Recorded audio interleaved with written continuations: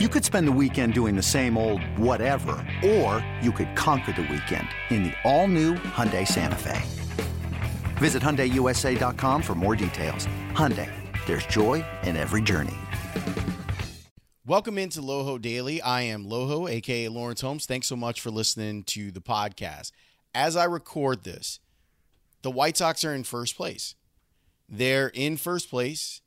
They're sitting around and they're looking at the rest of this division, which all of a sudden feels like it's more winnable than it's ever been before. And I wanted to talk about that. It's really great when your team gives you an opportunity to raise the stakes. When the team that you're rooting for puts you in a position that you can start thinking about, you can start dreaming bigger. It's really like a wonderful time in the horizon of a team or a franchise that has championship expectations. Like, think about what it felt like when Derrick Rose won MVP. What that felt like and what it felt like it was possible that the Bulls were going to be able to do. Or when the light clicked on in 2015 for the Cubs and you're like, oh, these boys are real. These guys that we've been hearing about for years and years and years as the Cubs are trying to rebuild, these boys are legit, and they could be a problem for the National League for the next few years. And that has bared out to be true. The Cubs have found themselves being a contender in multiple seasons under Joe Maddon, and they're a contender right now under David Ross. That brings us to the White Sox. You know, I can throw a Bears example in there too. And we can throw the Bears of 2005 in there. After that team starts out 1-3, Mike Brown talks about it's like we suck. And then they rattle off, was it 8 in a row or whatever it was? And you were looking at a team that was close to trying to reach its goals. It didn't win the Super Bowl, but you understand where I'm coming from. So now here we are with the 2020 White Sox. 2020 is a season that has felt bizarre. To say the least, it has felt bizarre. And you look up and in a blink, it's almost over. As I record this, there's 24 games left. And you're like, wow, where did that time go? There's 4 weeks left in the season. That's it. And the White Sox are in a position, if you look at the percentages, they have like a 95% chance of making the playoffs. And at the beginning of the season, when we're watching them, we're like, wow, we get to see Luis Robert play. Things have changed so much in the 6 weeks that the season has gone on. Because that now is not good enough. That is no longer good enough that they have a chance to make the playoffs. Now, we are looking at them and going, well, these like the Cubs in 2015, these boys are real. In a year where we were maybe talking about development, where we were talking about, well, Robert is going to have to learn to adjust to Major League pitching, and he still is. Well, we'll see if Nick Madrigal can hit Major League pitching. So far, he hits it where they ain't. And we'll see if Eloy takes another step. He has offensively. They made all these moves in the offseason. And you're thinking that the move for Yasmani Grandal and Edwin Encarnacion and Dallas Keuchel is for 2021. You're thinking it might take them a little while to learn how to win. And then you're thrust into a 60-game season. And they get off to a hot enough start that you can start believing in something bigger than just, man, it would be awesome if in the expanded era of playoffs, the White Sox were in the playoffs. If they could just get there, it would be valuable experience for the White Sox to get into the playoffs. Now I look at, we're all going to look at the 2020 playoffs in baseball with a bit of a jaundiced eye. We're going to look at it that way, and we're going to be like, yeah, well, what about the champions? If your team wins, though, you're not going to care. If the White Sox win, you're not going to care. I look at the division and winning the division as a real validation, mainly because so many games are played inside your division this year that it feels very validating. And if the White Sox fall short of it, I'm not going to be mad. But the idea that they now have a legitimate shot of winning the division is something that we could have really only dreamed about 6 weeks ago.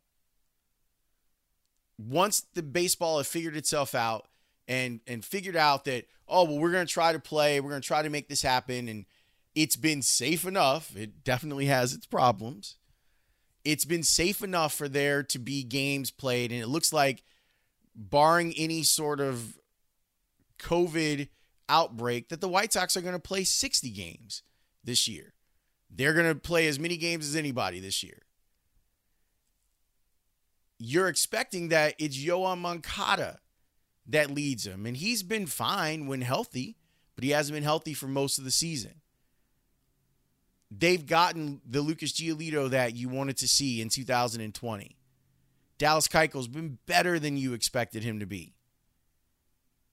Yasmani Grandal is still trying to find himself a little bit, but he's come through with some clutch hits in some big moments. Encarnacion is starting to click on a little bit right now. But Luis Robert has a chance to be the MVP of the American League. He's got to fight Jose Abreu for it. Those guys were named this week. Abreu was the player of the month for the last month. And the rookie of the month was his teammate, Luis Robert. You throw in there Eloy being in the top 10 in offensive categories, and Tim Anderson having an incredible year at the plate.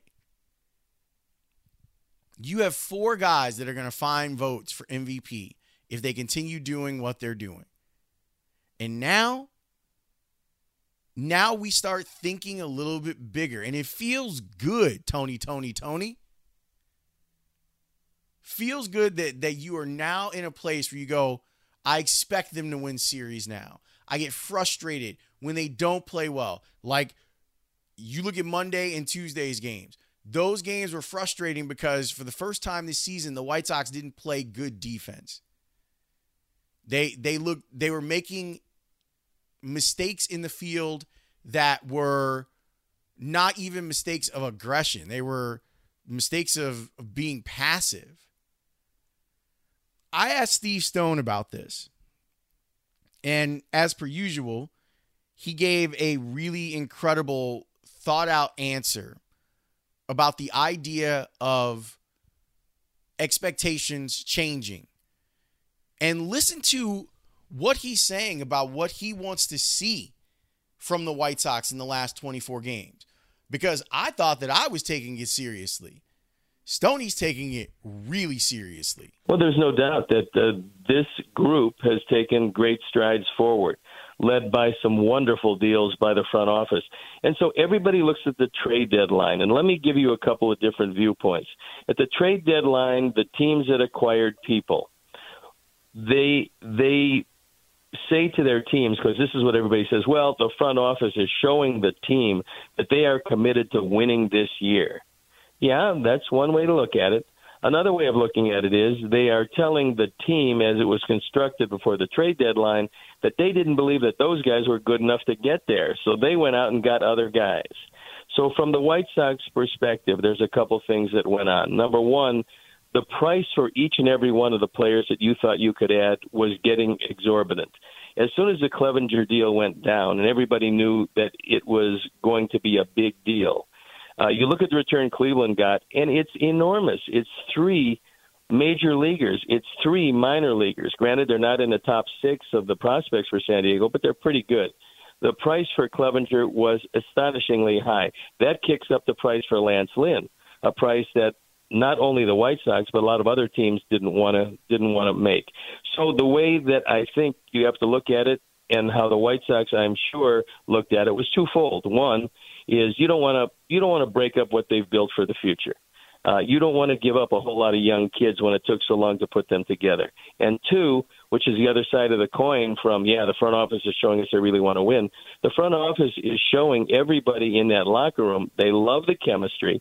They like the way the team is put together, and they believe that the guys they have currently are good enough to get the job done.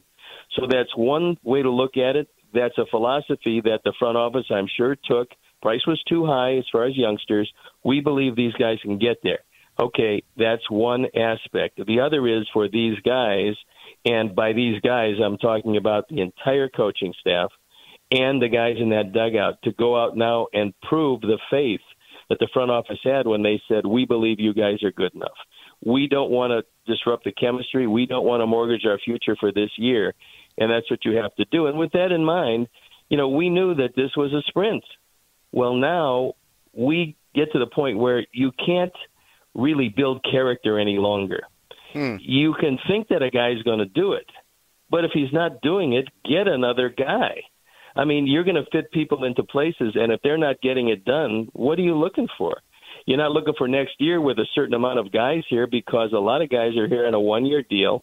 They're here to make this team as good as they could make it this year. And again, when you look, if guys aren't getting it done, you try to do something else, because going down with the ship with guys who have had, at this point, 55, we're heading to 60% of the season, going down with the ship with guys who have given ample opportunity, and they just are not getting it done. And there are very good reasons. But at the end of the day, the saying, Lawrence, is don't tell me how rough the water is, just bring in the ship. The good reasons don't matter anymore. Nothing matters anymore except 24 games.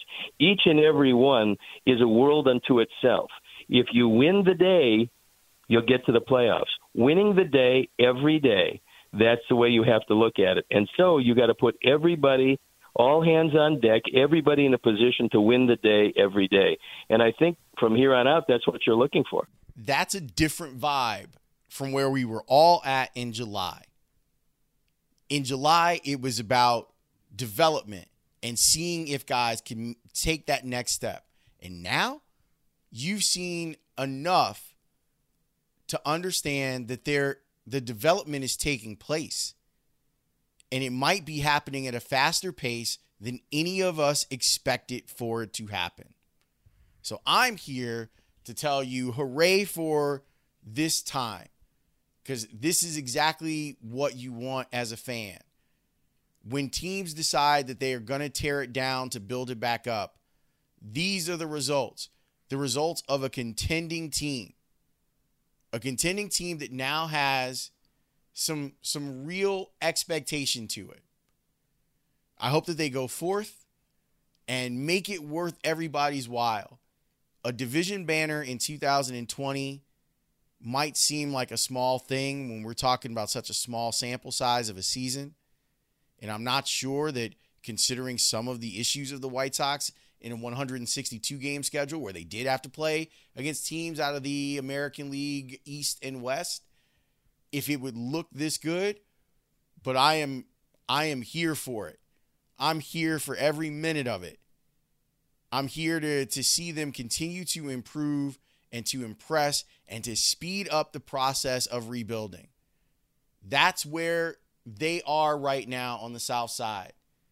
Now the expectation is, we've seen you guys are good. Now go win. That AL Central banner, if they ever pick it up, would be a really great thing to have flying. Even though it's 2020, in the middle of a pandemic, in a shortened season, it would mean a lot. And I think it would mean a lot to the people on 35th and Shields. I know it would mean a lot to me. So here's hoping they make that happen. Thanks for listening.